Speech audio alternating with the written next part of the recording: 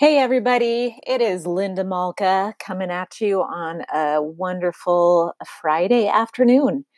And I had some thoughts on my mind that I wanted to share with you real quick and just get your take on things. Actually, you can't respond, but maybe you'll be nodding your head with some of these things. I don't know. Um, I had two different events that I was participating in this week. Both of them were conferences. One was for teenagers, and the other one was for adult women. And interestingly enough, although you wouldn't think it, these two events had something in common. You see, we had enrollments for um, the teen event that were up around 110 participants. And it was for a full day event. It started at 9 o'clock and it ended at 3 o'clock. And it was a leadership conference that the teens could participate in. And one of the things that happened was we only had half of the people that signed up for the conference show up. Now, a lot of times, I know that you might be thinking, "Well, that's why that's not a big deal." I mean, that's a big drop, but oh well. At least you had half of the people show up, which is true. We did. However, we had purchased things for the participants based on the yes answer that they gave us that they would actually be present. And a similar thing happened with the ladies' conference.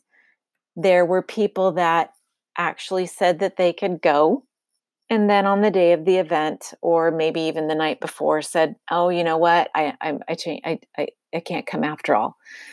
Now, you know what? Maybe there were some legitimate reasons for these things. It could be some of them were ill. Could be that for the teens, maybe they couldn't get a ride. Something happened with their adult that was giving them a ride. It could be that the ladies had some family issue. Maybe their daycare fell through or a child was sick. Those things happen. And there's really nothing you can do about those things. So I'm not addressing those things right now. What I want to address right now is this growing propensity in people to commit to something verbally and then not show up and not have any concern for how that might have um, put some other people out. I mean, you know, uh, somebody else could have filled their spot. But at the teen event, there were a bunch of um, sandwiches that were made up for the students in advance that that actually didn't get eaten. They were sitting on the table. So, you know, and actually, I had the ability to contact one of the students, and I texted and asked him if he was coming, and it took him a while to answer, and then eventually he said, "No," and I said, "No, I just talked to you last night. I thought you were going to show up today," and he said, "Yeah, well, plans change. Like it's no big deal. Plans change. It's okay if somebody was counting on me and I didn't show up. That's not my problem. But I'm going to submit to you that it is a growing problem.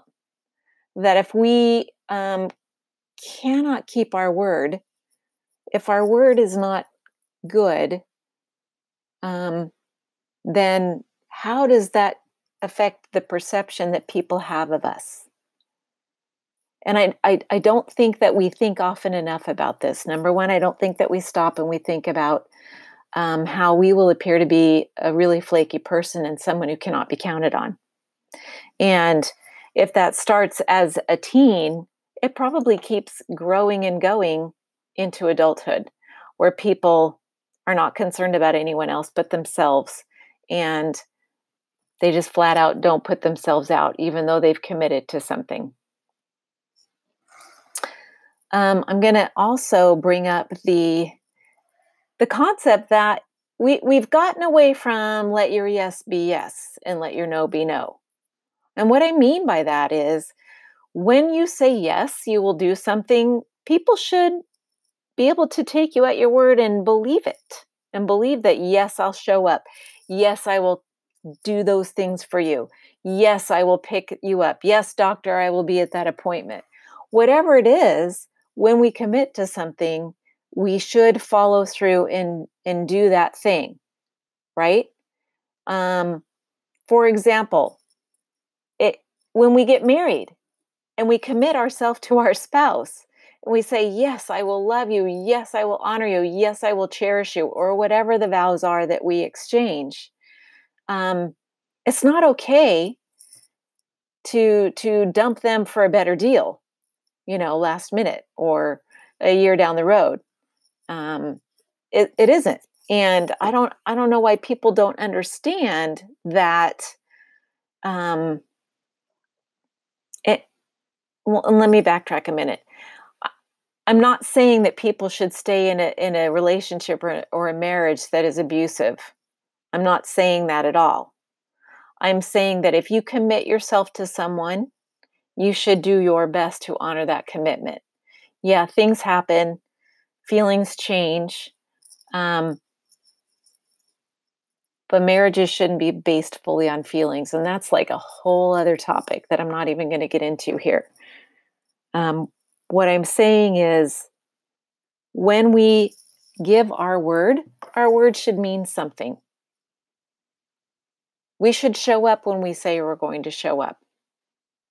And I don't know, it's getting to be a pet peeve with me because even adults are doing that.